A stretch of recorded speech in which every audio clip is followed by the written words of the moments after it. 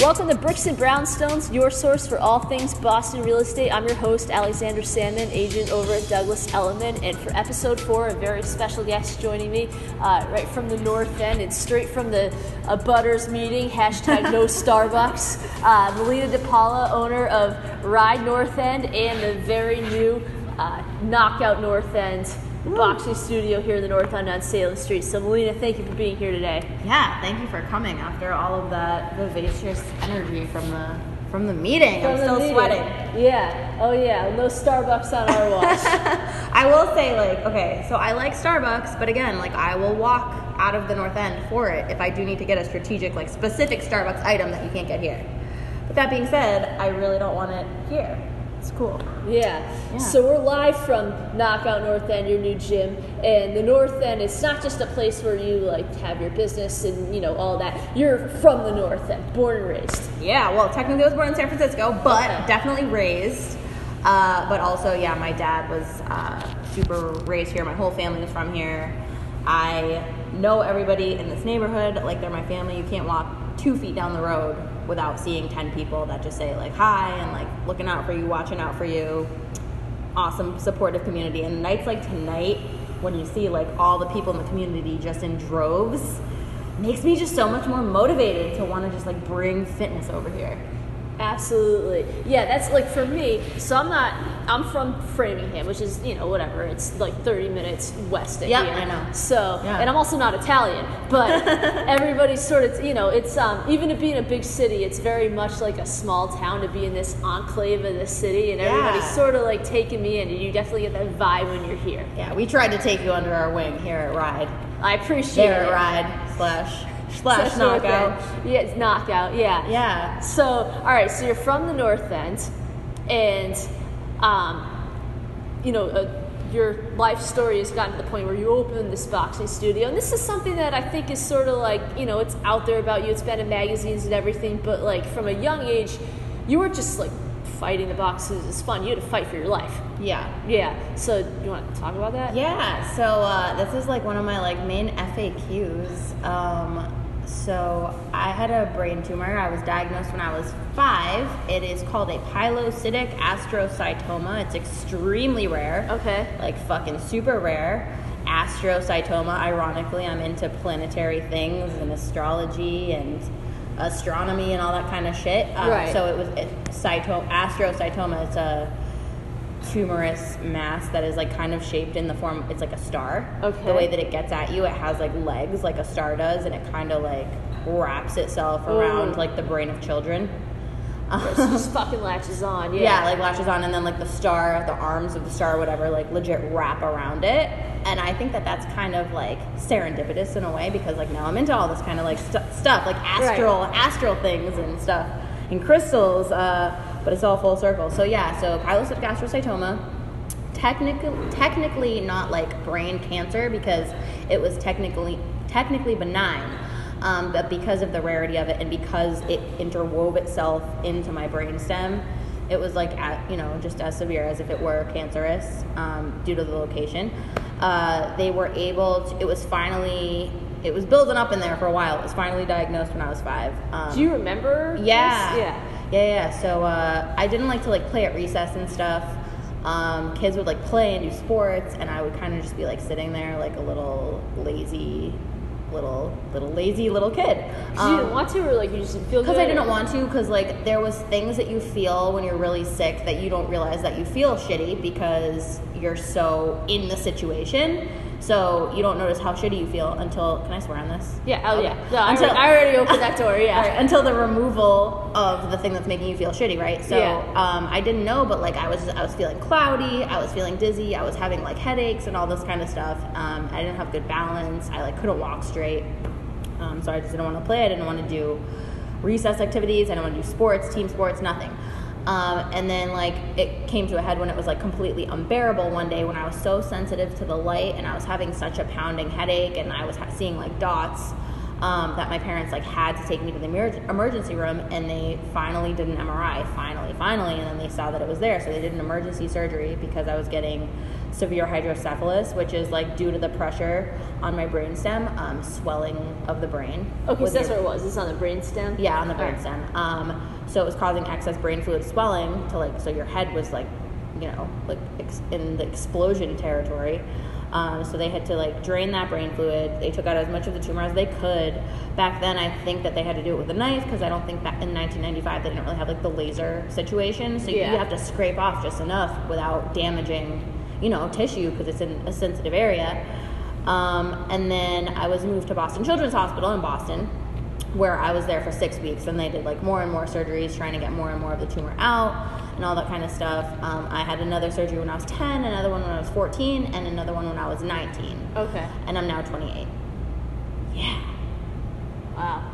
So how, like, so you said, you know, like finally there was an MRI. How long did this go on until everybody was so worried about you that like it was like a hospital situation? Dude, it's so fucked up because my parents kept taking me to the pediatrician being like, this isn't normal. Like, I was like throwing up every day, and I was like, again, I like just wasn't interacting and I wasn't playing. Yeah. And they were just like, no, it's like just, you know, a growth spurt. It's just like growing up. It's like it's normal. And like it totally wasn't. And like legit, like I was in the situation of where I was exorcist child, like I said, like one day pounding headache. I didn't even want to see like my puppy. I like didn't want to like get out of bed. I was like screaming and like shrieking and yelling, and they were just like, yeah, no, this is just like insane. Like, kids don't do that. Yeah. So this has been sort of like, this has been something, I mean, at least until the time that you were 19, this is something, not that it was like fortunately it got to the point where you were able to kind of, you know, it wasn't like the focus of your life, but it was always there. Yeah, it was always there, but again, when you're so close to the situation, it's kind of just one of those things that it just starts to like feel normal. Yeah. Like I still have a shunt from my head all the way down to my stomach. It's like a plastic implant, like a tube, and it still drains brain fluid, but like I said, it's just like normal. It's just like in me. It's like part, you know what I mean? My body just kind of like enveloped it, and it's just like in. Yeah, it's been there for so long. Yeah, I guess to adapt to anything. Yeah, so it kind of just feels normal to the point where like I don't even know what I would be like if I like didn't have this situation, because I think it just makes you view life in like a different way. You approach everything from a different angle, and I feel like it just motivates you. Like it's kind of cliche, but like those kinds of like traumatic events when you're young, it completely forms like how you become. Oh yeah, because it set you on this whole path that you're on now, where you know you have 2 fitness studios, but yeah, that was sort of that sparked your journey, really, right? Yeah, it was the catalyst because I got really immersed in just like, you know, just like health stuff in general from a really young age. My parents, when I was diagnosed, immediately they had me start going to like acupuncturists and like holistic medicinalists and stuff. And again, this was 1995, so it wasn't incredibly common to do these things. Right, now everybody does it. Now everybody does. Yeah, I was ahead of the curve over there. But at the time, it was like, it was kind of so weird. I knew medical vocabulary, and I knew, you know, like physiology, and I knew all this kind of stuff, like really, again, from a young age, before you should ever know any of this stuff. Right. And so it was something that I kind of knew, and I was smart at, and I was good at, because I was living it, because I was in it. Right. So then I was kind of like, all right, so little thing I can do to be healthier contributes to me being able to like fight the sickness, fight the tumor, whatever. You know, like the acupuncturist, like to a little kid, he's like very basic, you know, sugar feeds the tumor. So I was like, okay, like, yeah, no sugar, like, you know what I mean? Right. I was super, super healthy. Like kids would like have like cake at the birthday party at school, and like I couldn't eat it, and it was crazy. But did that ever make you mad, or were you like, oh, like sugar's bad? Like that's garbage. I was kind of like, wow, like this sucks. Like I can't even like eat a popsicle. But then I was like, it's just the way that it is for me. And you know, my parents were just so good at making it seem like normal for me, because like we all know, my dad is a chef. He owns restaurants, so like he would just cook me like the craziest, most delicious things, all into like the modifications that I would need. So to me, I was like, wow, like I'm lucky that like I have a dad that will do this for me. Yeah. And so I didn't miss like the bad, sugary, crazy things that much. Like at times, you know, it seems unfair, but I was pretty like accepting of the situation. Yeah. Yeah. And now, well, you're really ahead of the curve, because now it's like, everybody knows how bad this stuff is for you, whether or not you have major health problems. Yeah. And it's very trendy to, I don't know, I guess Tom Brady probably in this area really made it trendy to like not eat sugar or dairy or like any of this crap. So, exactly. And it's like, some people, they'll have kids and they'll just feed them really healthy, like from the jump, where they're not exposed to that at all. And I'm kind of jealous, because you know what, like if I didn't know how delicious McDonald's was, I wouldn't want it. Yeah, I guess it's like a blessing in that way. Like I said, like I think that it all happened for a reason, and I would have turned out completely differently if it weren't for that like big aspect of my life. Like, not that I've never had McDonald's, but like I like French fries. Yeah. But at the same, so like I do love McDonald's French fries, but like I said, like my dad makes a better burger, and it's better meat. Oh yeah. It's grass fed, and it's like, what I mean. So I can have an appreciation for that too, especially because I come from a restaurant background. I'm not gonna say that like now I don't eat certain things. Like I have things that I like. I like Nerds, and I love chocolate, and I just don't overdo it because I come from a place where I had to be completely without it. So now I'm like totally fine with these things in moderation. Right. Yeah. Yeah. So eating healthy and just wanting to live a healthy lifestyle, that kind of led you to, when you were in college, you opened up your juicery, right? Yeah. So that was like way ahead of the curve. So now in Boston, there's, I don't know, like countless cold pressed, fresh pressed, non-fresh pressed, centrifugal, whatever, different kinds of juices, different companies. But I want to say I was 21 or 22 because I was still in college at Emerson. And I really liked Blueprint Cleanse. Blueprint Cleanse was cold pressed juice from New York. And then I was like, wow, though, there's like nothing in Boston. So that's kind of like what I've been doing, is I like identify something that I like, that I see a void of in my community, and then I try to bring it there. So that's what I did. I went balls out. I bought a gigantic cold juice press. I was like, if I'm going to spend all my bartending money on it and do it, and like actually do it, I better do it. So then I did it. And I am proud to say, and I still say, I was probably one of the first 2 cold pressed juice companies like in Boston. And it was extremely labor intensive, but yet so worth it. And I felt great being exposed for the first time to like me actually taking action to making people healthier. But then when I opened Ride, which was a whole other endeavor in itself, it's a whole spin studio, I kind of put the juicing thing on the back burner because I'm only one little girl.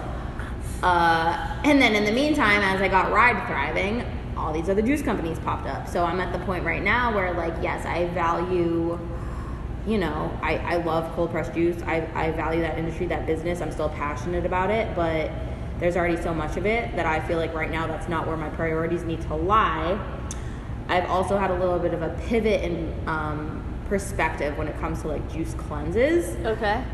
Because, in the years since I've had the cold pressed juice company, we used to sell them as just cleanses or as supplemental nutrition. And I'm at the standpoint now, I know so much about nutrition. I know so much about energy systems. I know so much about how your body handles proteins and carbs and fats and sugar and glucose, that I don't actually think that juice cleanses are efficacious at all. Okay.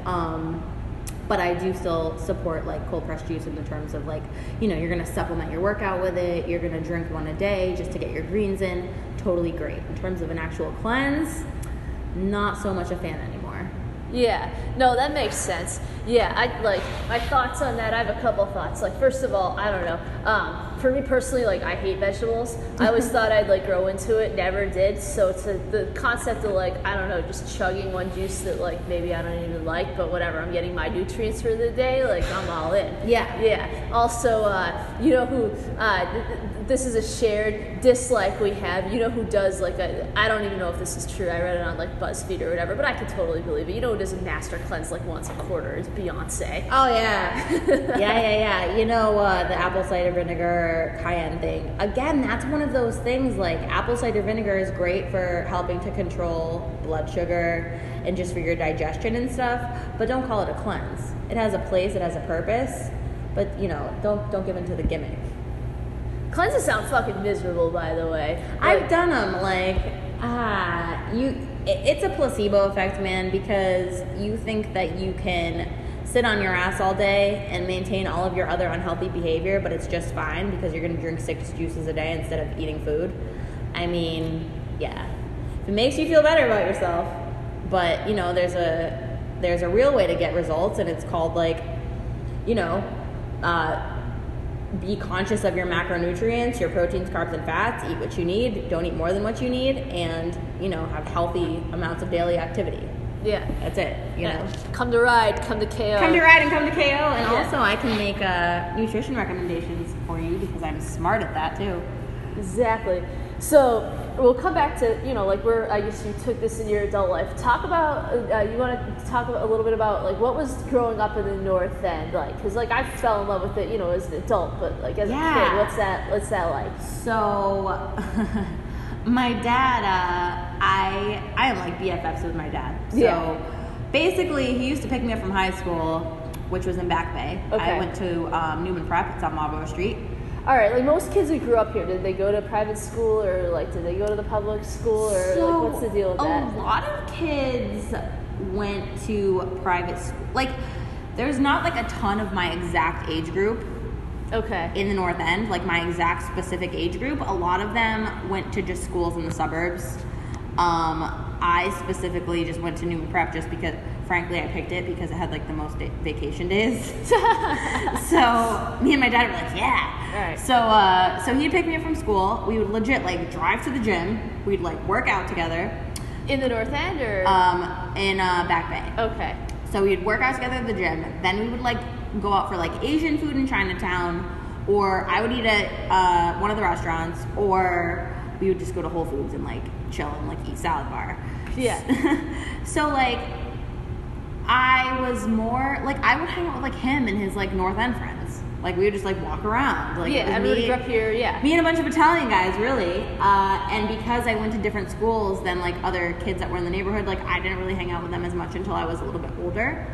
And then everybody that went to my high school lived in a suburb, so they lived in Winthrop, but they went somewhere else. So me and my dad were just tight, and I would just be hanging out in the neighborhood and seeing all his friends and hanging out with all his friends who I still know.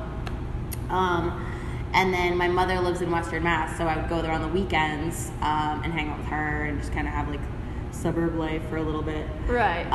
But it was very fitness oriented. It was very school oriented. I wanted to go to Harvard, so I was super school nerd. Okay. And yeah, so it was focused and tame, very tame. I did not indulge in any of the behaviors of high school life or any of that crazy shit.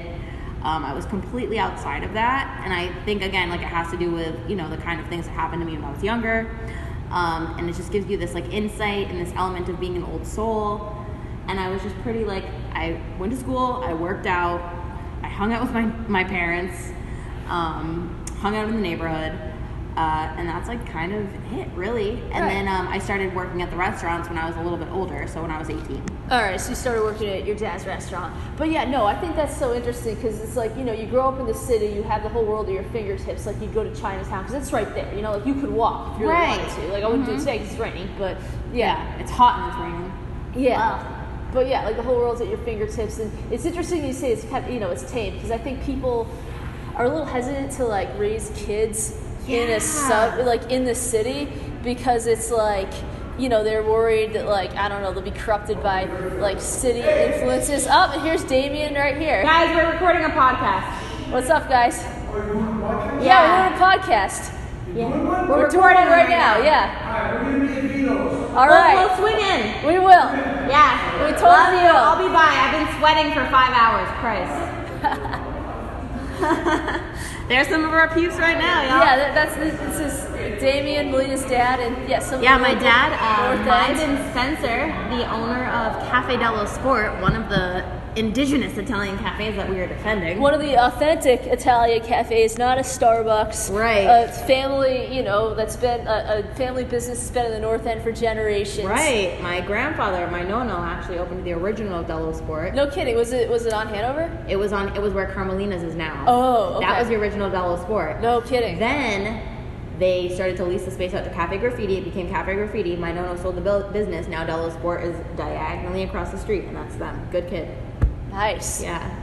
But yeah, no, so like people are always worried, like, oh, I gotta go to the suburbs where kids can have space to like roam around. Oh, I shit on that all the time. Oh yeah, well first of all, like, alright, so I'm from Framingham, and Framingham's not really like an affluent place, it's really a mixed bag, so like, I don't know, and when we were in like middle of high school, like, I don't know, we'd like drink and like play Beirut in people's basements or whatever, but like nothing wild that you hear about. And then you know what, like I started working at a restaurant in Wellesley, and so like those kids had money and kind of like, I don't know, more freedom and like more expensive booze, I guess, and they were like and like, I mean, like Coke, like, yeah, I don't know, nobody in Framingham like in high school like expensive really drugs. did Coke.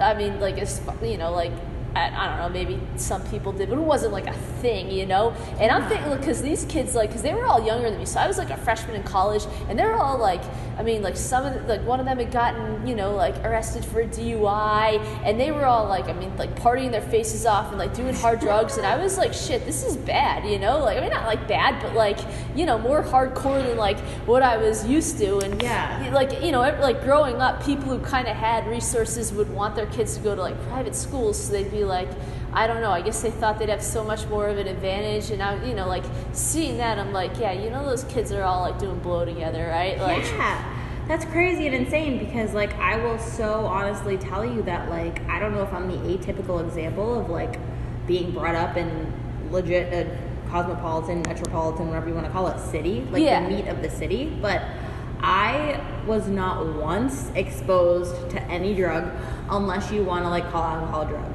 which like I've been exposed to alcohol since I was like 3, so right, it's an Italian thing, it's whatever. This is heavily Italian neighborhood, it's part of the culture, but it's not like everybody's getting trashed. It's like wine is something to be appreciated, right? And like the nuances and all that kind of stuff. Yeah, so like in my upbringing, I never like had like a drug situation really ever. In fact, I was so obstinate against like weed until like freaking 2 years ago. Like, I swear to God. And I'm like, oh yeah, it's fine, whatever. Like, I would rather like my kid do that than like something else. But seriously, like that's how much. Yes, you can grow up in the city and not become an ingrate. Yeah, no, like there's great schools in this city, and yeah, like, you know, I mean, in terms of like being a little kid and, you know, running around or whatever, there's plenty of parks. Yeah. It's the nice balance. It's similarly to San Francisco. It's a nice balance, Boston, between kind of like nature. You have those elements. You have the waterfront, which I love. Yeah. And then like actual kind of city life. I think that's like the number one thing that's so special about our neighborhood. I mean, you know, the authentic Italian flair, obviously, which always makes me feel like I was saying to you when we were walking over here, living here, I feel like we're like almost, it's like we're living in the Vatican. It's so, like, it's not, you know, there's nothing like, there's a like regal essence too. It's like very regal. Absolutely. Because like New York has a little Italy, and other cities do too, but it's not like this. Like this is on another level. But like being by the water, it's so, I mean, it's the Atlantic Ocean. Now, granted, like, there's days like, well, I don't know, today was a shitty day, but yesterday it was like very, you know, like sunny and hot and beautiful, and you look at the ocean and you're like, this feels so inviting, even though you know it's so disgusting. Yeah, they're working on cleaning it, dude, but I've had legit dreams. Like, I have like, you know, like recurring dreams? Yeah. I have recurring dreams where I'm just like on the waterfront, like by like seaport area. Yeah. And I just like jump in. I'm just like, fuck it, I just jump in. Oh, and, one like, day. I long for the day. Oh yeah, well, I was with my friend Elise. It was the what is it? The king tides, where like the tide, it's like the highest of the year. Where it's like, because you know at low tide, it's you have like, you know, the seawall and it's very low and you can see like the marks. But high, like, so with king tides, it's like you can almost overflowing. Touch it. Yeah, yeah, like where the aquarium is. And I don't know, this one guy must have had like, I think he was like doing it for charity, or I don't know what the deal is. But he jumped in, and we're walking by, and we're like, is this guy really gonna jump in this nasty water? And he did it. I long for the day. I was like kind of jealous. Because, you know, I mean, it's like, again, it was like coming up to this stone. I'm like, would it really be so bad?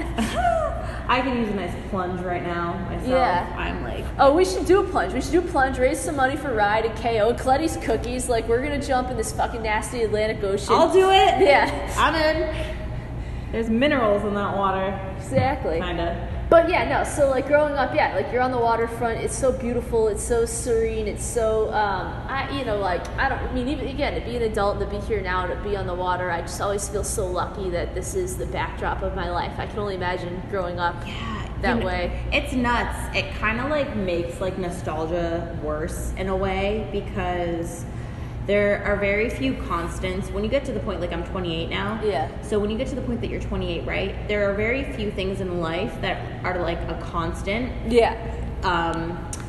As they have been since your youth. Right. So one constant, and again, there's very few, is because I live in a completely different place. My mom's house, she lives in a completely different place. Like my dad lives somewhere. Like everything is different than it was, except for like on the waterfront.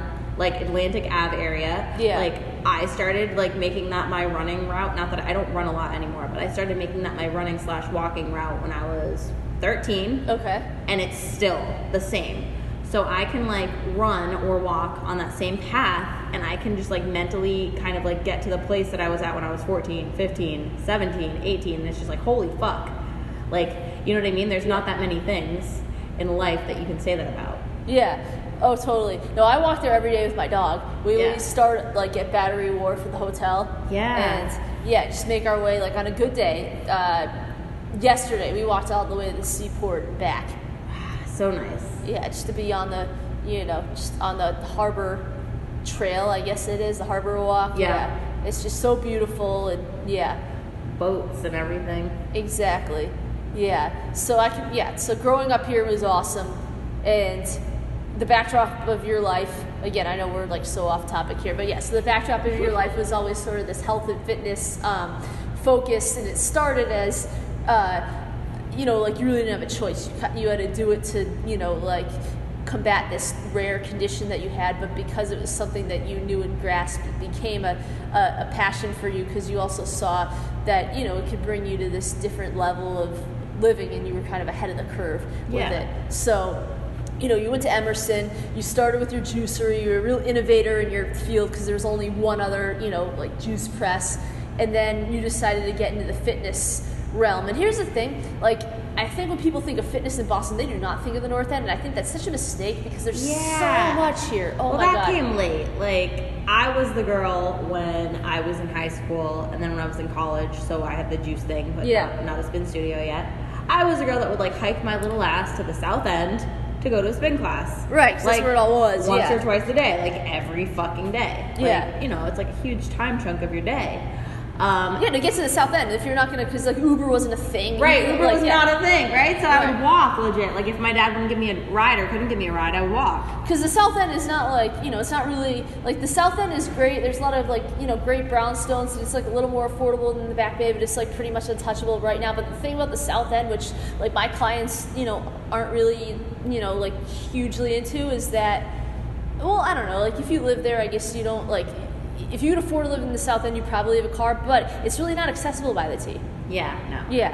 So I would make my little way over there. Yeah. And it was another one of those things wouldn't it be nice if Boston had more cold pressed juice that I could get? Oh, wouldn't it be nice if Boston had a spin studio that was closer to me that I could go to, right? Yeah. So it was just one of those things that I was kind of okay, I graduated from college. I don't want to go work for a corporation that I have to work myself up the ladder based on other people's whim at the hand of other people's control. Well, fuck that noise, Right. And not only that, but I don't want to be in the restaurant business bartending perpetually anymore. So you grew up around that because your dad was Carmelina's is his restaurant, Vito's. He was just in here. They're all going to Vito's. My whole life I lived above a restaurant from the time I was 2.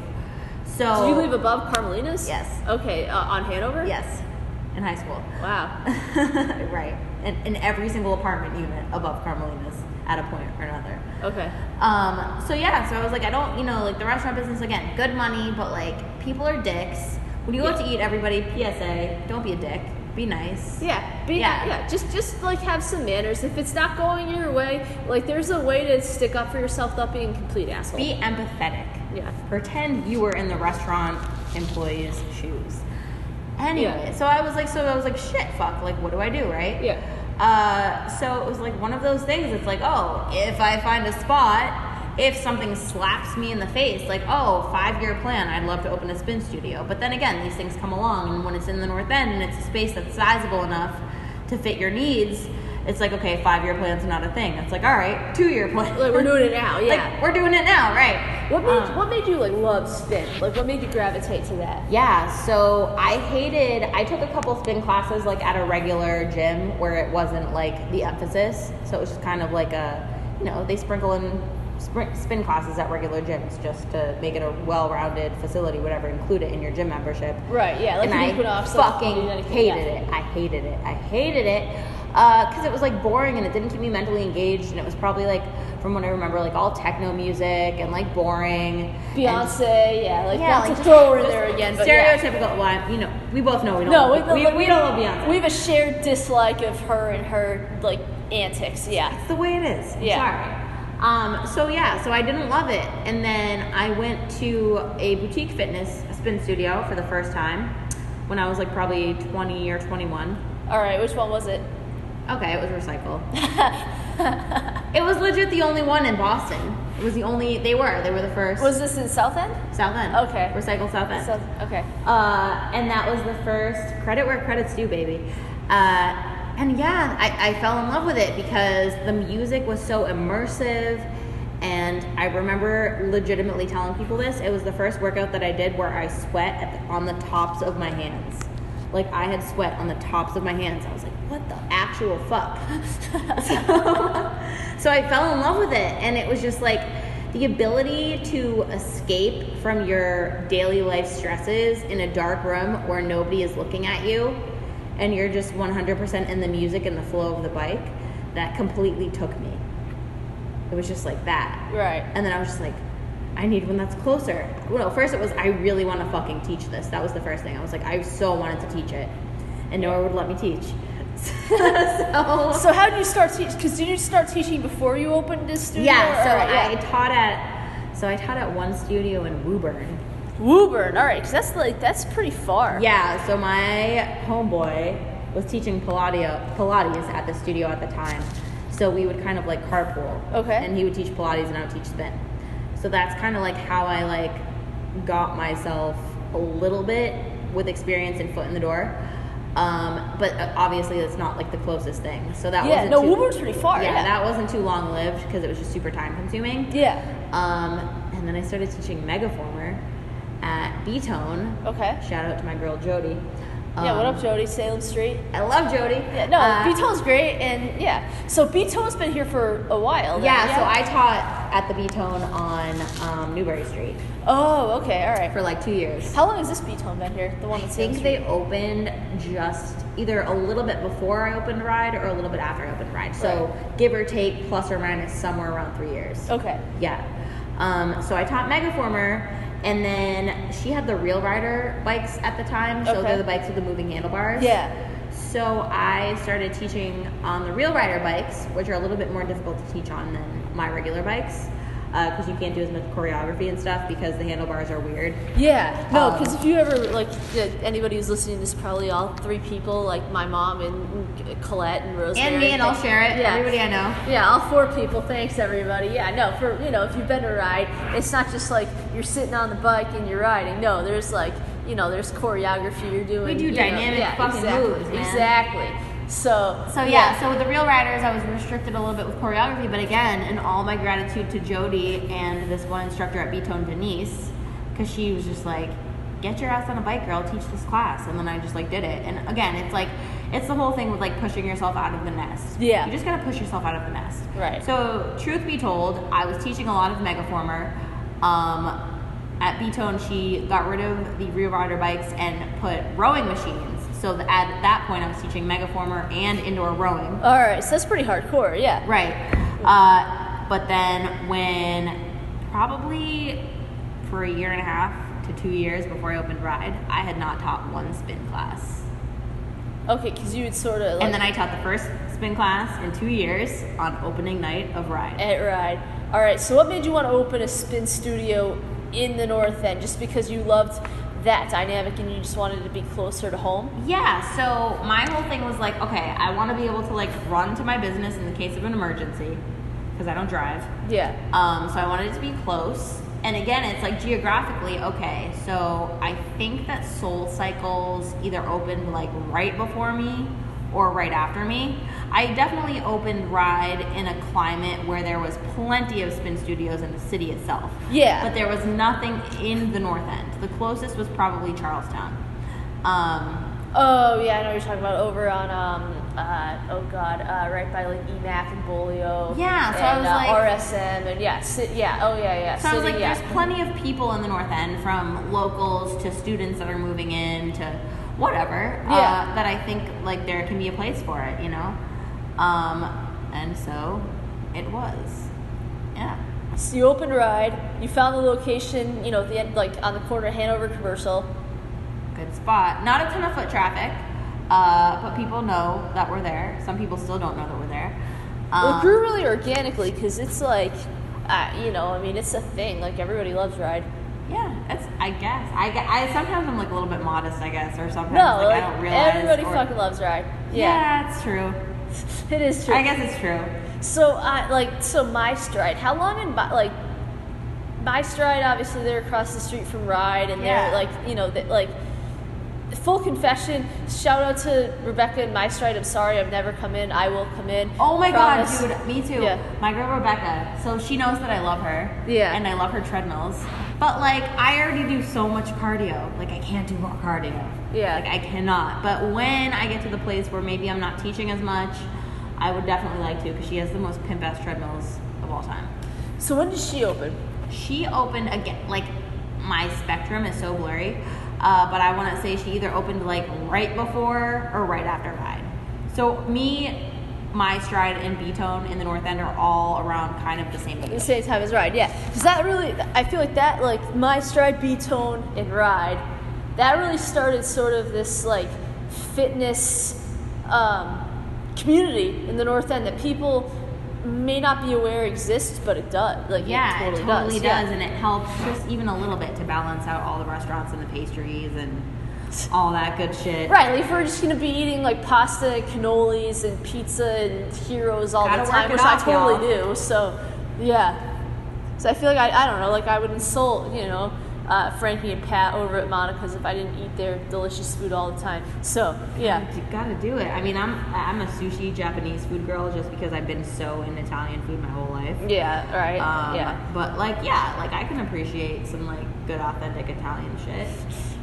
Yeah. So My Stride and B-Tone and then, Ride. What about North End Yoga? Is that like, how long has that been around? I'm so bad again, but I kind of almost want to say that she was there before any of us. Yeah, it's like I think she was there for longer. She has to be at least 4, but probably way longer. I'm just like delusional because it's one of those things that I really should do, and a lot of my Ride girls do go there, but I just like, I lack the time and I lack the discipline to go to yoga. Next time you talk to me, maybe that'll change. Yeah, no, that's like, same for me. I figured they've been around for a while because, like that location on Hanover Street is like mint, So Yeah, they had to have gotten it she's for a awesome. while. Yeah. She's Sicilian, so I support. So yeah. Oh, totally. Yeah, no, for me, like I don't, yeah. Yes, closed. Sorry, but we are recording a podcast. We will be open tomorrow morning. 6:45, you ready to fight? 6:45 class. Get your gloves, baby. Come on, buddy. Oh yeah.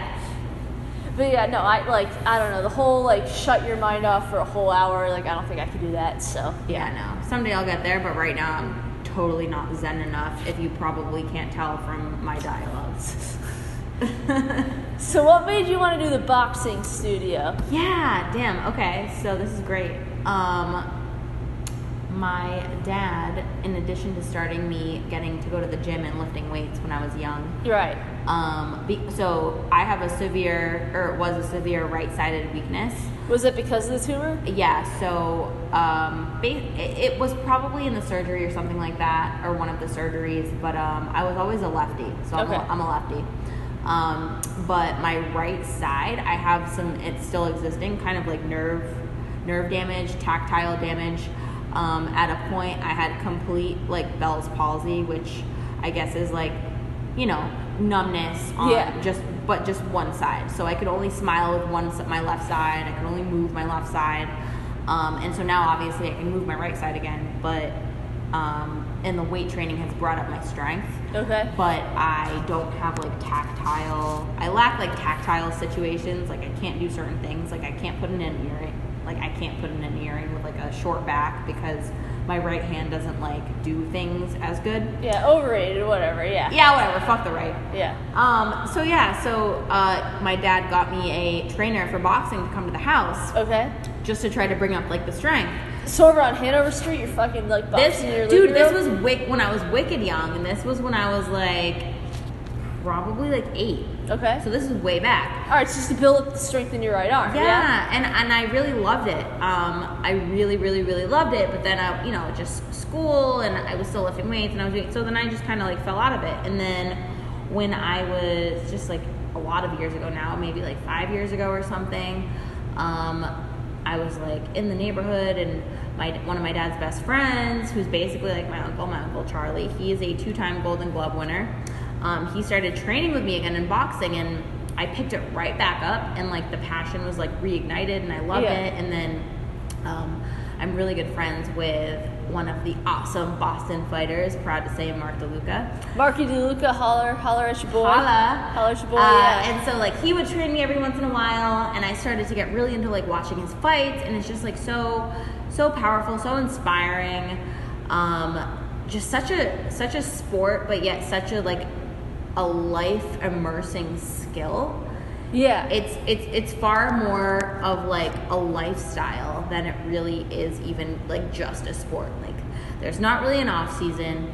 You're always striving, you're always working for it, you're always finding things that you can improve. There's always little nuances that can just change your perspective or change the way you do things, and it just translates into life so much. So I just got really into training and getting back into boxing.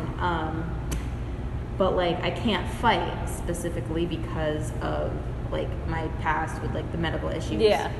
Because I can't get hit in the head, I can't whatever. So I can't fight. So that's extremely frustrating when you're training with something and you want to get better, but then you're well, to what end? Really? Right. You want to reach the highest level you can, but you know Right. that there's a ceiling that exists. It's okay, so I'm gonna be punching this bag for the rest of my life. Yeah, because I can never fight. I would love to fight. I probably shouldn't fight, and also they all won't let me fight. All my boys will not let me fight. So I was okay, next best thing, what would that be? What would that be? What would that be? And it's wow, to open a place where I can help train others, and I can facilitate the training of others, and I can empower others through the sport of boxing. You know what I mean? So that was kind of the next best thing, and maybe it's just as good because I don't get my face punched in. And I don't ruin this mug. Right. Well, realistically, fighting's awesome, but I don't know, what situation would you? I mean, I guess you could be a boxer. I don't know, you could go the Ronda Rousey route, I guess. But I've been compared to her in many a breath. Is it the tattoos or? I don't know what it is. I used to be a little bit insulted because I thought she was a little thick. I'm not gonna lie. But whatever. I guess I'll take it. Sorry. But she's pretty. Yeah. Whatever. No, but cool. She's cool. Yeah. No. Well, what situation you really beating the shit out of somebody? I guess. Yeah. I'm sure there's plenty of people who are I don't know, this may come off offensive. Sorry to anybody who might listen to this and be offended, especially all you millennials out there with your fragile stickers and your bubble wrap. But no, there's probably a bunch of people who deserve to get punched in the face. Right. But, society is such that you can't just punch people in the face. Can't do it. Yeah. I would love an excuse to do it. Yeah. So this was the next best thing, but in addition to that, it was also about kind of what the catalyst is for all of the things that I kind of do, or all of my enterprises, which is that, truth be told, there was not a boxing class in the city that I fucking liked. There was not. Yeah, so I had to bring let's talk about that. What's in the city? All right, so there's Title, which is a franchise, and here's the thing. What struck, I think, probably everybody I know about your gym Knockout is that all of the instructors are legit fighters. Because Title, again, I'm not gonna hate on Title. there's a time and place for it, but the instructors are, at least, I mean, I can't speak in broad strokes about every title ever, but every title I've ever been to, the instructors aren't like, they're fitness instructors. They're not, Right. actual boxers.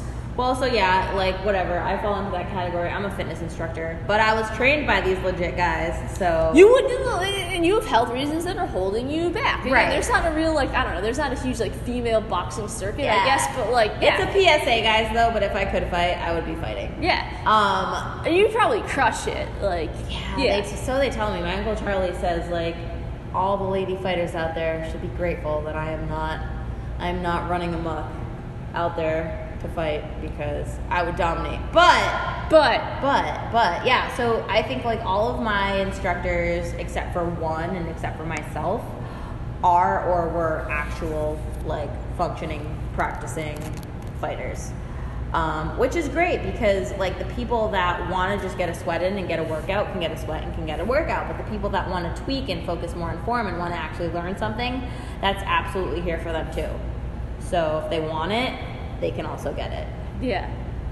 But the other thing too is I like to also create an ambiance within my studios. It's okay, so we're in fluorescent white and yellow lighting all day. So Yeah. when you come to a fitness class, why don't you want it to be a sanctuary? Why don't you want it to have beautiful, dim, flattering light and beautiful energy and just a vibe that you can escape into? And so that's another thing that I wanted to create. Yeah, and you have. No, because we're, again, I think I said it before, this podcast is coming you live from the Knockout studio, and it's beautiful. Right now we have the big lights on too, but when you shut off the big light, it's just all dim red, flattering, everybody looks sexy, muscles be popping. Yeah. No, well, it's a place that you step into when you forget about your problems. Because for me, I would go to ride.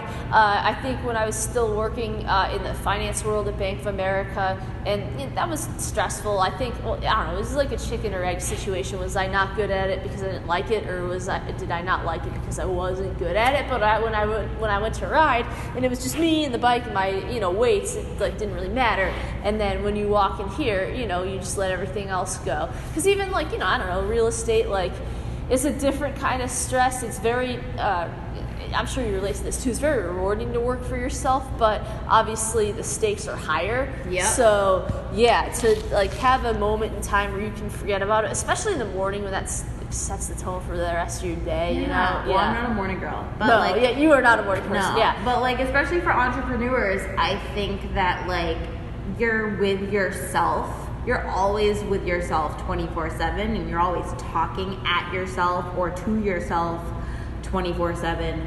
So when you can get into a workout class that kind of separates you from that internal dialogue without separating you from that internal dialogue too much, you found the gold. Because you're always going to be stuck with yourself, right? Yeah. But if you can get into a place that lets another part of you flow out, or allows you to get into a different zone of your thinking, then that's what you want. That's the thing. No, you're so right though, because usually, I don't know, not that I'm really, I'm sure you saw it. It was on I don't know, it was Fuck Jerry or one of those Instagram accounts where it was I don't know, if you ever think that you're dumb, I knew a girl when I grew up who had to go to therapy because she heard voices inside of her head. It was her own inner dialogue. For 14 years, she walked the earth and didn't think that anybody else had a brain or thought. Oh, but God. no, the voice inside of your head is usually yours. And I don't know, I think everybody kind of has enough of that for a while. But when you go to a class and it's good, it's this person, and for 45 minutes to let that happen is, it's very therapeutic. Exactly, yeah. You just let that go. You're oh, this is so relaxing. Right, it's relaxing to be out of your head or in your head. Some people are going to be in their head when they take a class, but they'll have these innovative thoughts that seem almost like they're channeled, and some people will completely be out of their head and just in the present moment. But either way, it works. Yeah, for me, when I come to the classes, it's I can tell where I am in my life and if I'm in a good place or not. If I really if I can't let go and just I don't know, sort of just surrender myself to the moment. I was just gonna say the S word, surrender. Surrender, yeah, Taking exactly. a fitness class, a lot of the time, you should be able to 100% completely surrender. If you cannot surrender in any other time of your day, which I cannot, that should be the time and the place. Oh yeah, so when I can't, I know it's like, oh, okay, like this is not like, all right, this is kind of a stressful time in my life, but you know what, like still, at least I'm here, I'm moving, I'm working out, you know, so whatever. you'll always benefit. It's just up to you how far you take that benefit and how deeply you take that benefit. Yeah, no, totally. Like for me, something, you know what this made me think of is like when I was in high school, I played field hockey, and my coach was like, I don't know, shout out to Soa, appreciate everything you did in my life. She was a screamer, she was a yeller, and you know, like being a kid, I don't know, like it can be hard to be a high school girl, I guess, and you have a lot of anxiety about all kinds of stuff, and then trying to like live up to the expectations of the people around you. And so like my inner dialogue, like I don't know, I guess it's pretty like now trying to do what I do, it's a lot, but like that's nothing compared to what it was then. Like I don't know, that's really hard. I feel like I don't know, I like you see all these movies or like pop culture, like I don't know, 13 Reasons Why, you know, like tailored to like my jam. Yeah, like high school kids, and you're like shit. Like I feel bad because like you could not pay me to do that again. But yeah, so that inner monologue was so like it was so bad that I like preferred being screamed at by my field hockey coach, because at least it wasn't me screaming at myself. Right. That's like it's like a tool that we like never learn, right? Like if you can change one thing, it's like if you can change your inner dialogue or the things that you tell yourself, that would be just such an instant life change and improvement, but that's just something that nobody ever teaches us. Yeah, no, for sure. I mean, I don't know, I'm 31. It took a while, like, it took a really long time to do that, and even still, like, I don't do that every single day, you know, like, I don't know, if I can do that, like, I don't know, 3 out of 7 days, like, that's a good week. You have to be aware, but that's another thing, too, like, you have to be aware, you have to be reminded, you have to remind yourself. Hopefully, when you go to a class, something that the instructor says reminds you of that, but it's an important and undervalued, like, I guess, like, technique or, like, life skill that we just don't learn. And I still fuck it up. I say negative things to myself, like, all the time. Yeah. Oh, yeah, no, me too. Like, I don't know, I'm going to go showing and I'm wearing these clothes. I'm like, you fucking serious? Like, you look like an idiot. Oh, I've given up on appearance completely. I've completely given up on appearance. Well, you're like, you know, because like you get to go to the gym and, you know, you can wear your athletic clothes. And, oh yeah. I mean, look, because you're pretty jacked. And you what got you tattoos, get. so yeah. The tattoos help. The tattoos are like permanent makeup, and so then you don't really have to try. But they're expensive, man. So where do the tattoos fit in your journey? Because you know what? Here's the thing. Like, anytime somebody interviews you, great it's like, cue. Yeah, no, because it's like, I feel like anytime I read something about you in, like, I don't know, what is it, like Boston Magazine or whatever, it's like, so I walk into Melina DePaula's gym, the first thing I notice is that she's tatted. Yeah. Like, yeah. Well, cool. I guess that's good. It helps people remember me, which means I guess I have to have like less of a good personality, because you can just remember me from my tattoos. Just draw it on your arms. Just get away with it. Yeah. So it's another one of those things. Just like with like, I was like, oh my god, I was completely against like people who smoke weed or like smoking weed like up until like a year ago or 2 years ago. Same thing with like the shift in paradigm with my tattoos. Initially, for a really long time, I was like, why would you ever do that to yourself?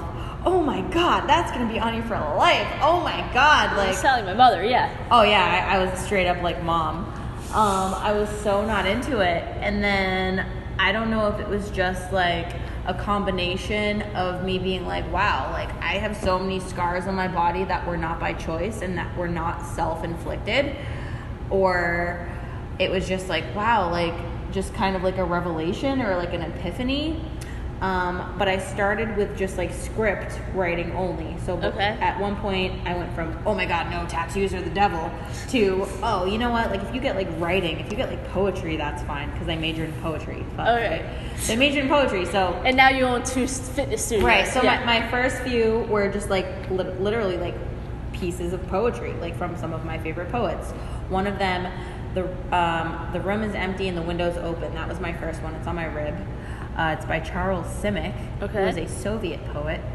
So I was like, writing only. And then I was like, oh, I'm going to have only writing all over my body, only writing, right?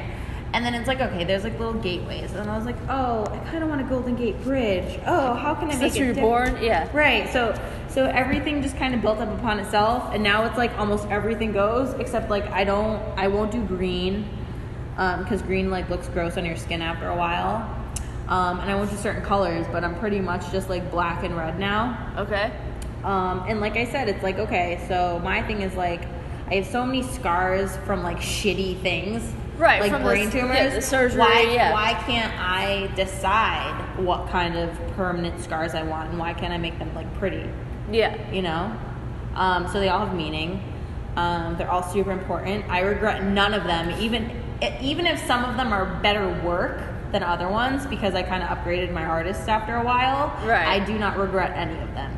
All that I regret is that shit, I wish I had more room on my body. Yeah, you should be like taller. I wish I had more surface area. Whatever. Yeah. So like, cause, you'll post pictures of yourself sometime from like 2011, and you're like, oh, I had like no tattoos. So like when you opened the studio, did that kind of like open the floodgates to like the tattoos? Or well, I was like, yeah, it kind of did. So I had a few. I had my spine, and I had my ribs, and I had this one on my forearm before I opened the studio. But after that, I was like, well, it's all fucking fitness from here, and I'm never gonna have to get a corporate job. So, or I hope I never have to get a corporate job. So I didn't have to restrict myself. And then it was just more about like, yeah, I feel like fitness and tattoos somewhat go hand in hand, because if you get a good artist, they contour to the body, contour to the muscle, help highlight. I think they just look like cooler in pictures. And like I said, it does cater to the fitness lifestyle, because when you're, okay, so like, let's face it, let's not beat around the bush. Like, my hair is always a fucking mess. Like, okay, I wear mascara sometimes. I mean, it's always up because you're always like riding your bus. Yeah, so my hair is always a fucking mess. So everybody, you can know that. Maybe, I don't know, look me up on Facebook. Hair's always a fucking mess. At Melina Ride, check out my hair. I'm always sweating. At Melina Ride, at Maluhu7. I'm always sweating. My hair is always a mess. I'm always in fitness clothes. So again, like, what's like the roll out of bed? Fucking, I can kind of look a little better. And like, yeah, it's tattoos. Let's face it. Yep. So on your left hand says Ride. So when do you get the KO one? Oh, so actually the KO logo is this bat kind of. Ooh, so it's there. All right. Yeah. Yeah. So I have a bat on my side rib. So that was actually before I even knew I was opening here. It's just a bat by the artist David Cho. Okay. And I loved the bat, and then it evolved to become the logo for Knockout. Yeah. So. No, it's pretty sweet. So if you had to open a third studio, I'm sure that's so like whatever. You just open this one, you're like, fuck, I would not do another one. But if you were gonna open a third one in the North End, what do you think we don't have that we should have? Well, does it have to be a fitness studio? No. Crystal store. Crystal store. Yeah. Yeah. Crystal / like metaphysical / like spiritual store, because I am certified in Reiki and crystal healing, and I'm hopefully going to do my level 2 Reiki this summer. And I'm super into like crystal healing and energy and stones and like all the chakra systems and how all the crystals correspond with every chakra. Yeah. And opening up energy pathways and using them as a tool for manifestation and all that kind of shit. And I also think that that's somewhat uncharted territory in Boston, which is, again, my forte. So. Oh, for sure. No, because here's the thing about all that. I think maybe even like 10 years ago, definitely, even as recently as 5 years ago, people have been like, oh, well, fuck all that hippie shit. Now, I feel like that and fitness go hand in hand, because Totally if you're not right mentally, whatever you do physically, I mean, I guess it matters, but not as much. Well, everything is symbiotic, you know, and everything is psychosomatic, right? So, like, if your head's not right, if your spirit's not right, if mentally you're not right, you're not going to be able to harness, like, the physical results that you're after. And I've been researching that and learning more and more about it. But, like, working out is a sympathetic body state. Sympathetic meaning fight or flight, right? Like, when you're working out, you're being chased by a bear. Like, your body doesn't know, right? So then you always have to equal that out. And again, I'm not saying I do this, because everybody that knows me is going to be like, you're full of shit. I'm not saying that I do this. But all the sympathetic things that you do needs to be balanced with an equal or greater amount of parasympathetic. And what is parasympathetic? It's calming down your breathing, it's slowing your heart rate, it's foam rolling, it's soothing your system, it's engaging in meditation, it's any of those other things that like counter the fight or flight that we induce by exercising. Right. Yeah. Which is kind of wild because, like, I don't know, I guess, thousands of years ago, you really were being chased by bears. Now, like, that's never really going to happen in life. So, Right. like, simulated is, kind of crazy. Yeah, and then then your body doesn't know. And then even to, like, evolve to the point where you are, like, foam rolling, I feel like, I don't know, there's all this controversy, like, I don't know, Tom Brady's trainer isn't allowed on the sidelines anymore. Like, who knows what's really even happening with that. But, they're all about recovering, and the old school football guys are like, oh, well, that's for pussies, or, like, whatever. So Foam rolling is fucking hurts, dude. yeah, no, it totally does. Hurts so good, though. Hurts so good. Yeah. I know. Like Alright. spin. Yeah, exactly. All right, well, I think that's all I got. So Yeah, man. thank you for being here. Absolutely. All right, so Melina, where This is can... super fucking fun. This was super fun. We'll have you on again. Yeah. And by we, like, oh no, I mean, like, it's just me. There's not a we. Like, I love this. Yeah. I will do it all the time. Let's fucking do it. When I have a podcast, I'll put you on it too. Sweet. All right, so where can we find you, like, on social media? Yeah, guys. So I don't know if I'm searchable on Facebook. If I am, you can friend me. Melina Olivia Di Paola. Check out all the tats. Oh yeah, super Italian. Melina Olivia Di Paola. Instagram. I love Instagram. My easier one is my fitness and tattoo one. At Melina Ride. Melina Ride. MELINARIDE. One word, like Instagram is. Melina My Ride. gyms. At Ride North End on Instagram. At Knockout North End on Instagram. Yeah, hit me up. Look at the tattoos. Look at the fitness. DM me. Come to a class. You better. Fight or flight, bitches. Let's get fit. All right. Thank you for joining us. Thanks for being here, Melina. Woo. All right. Ciao, everybody.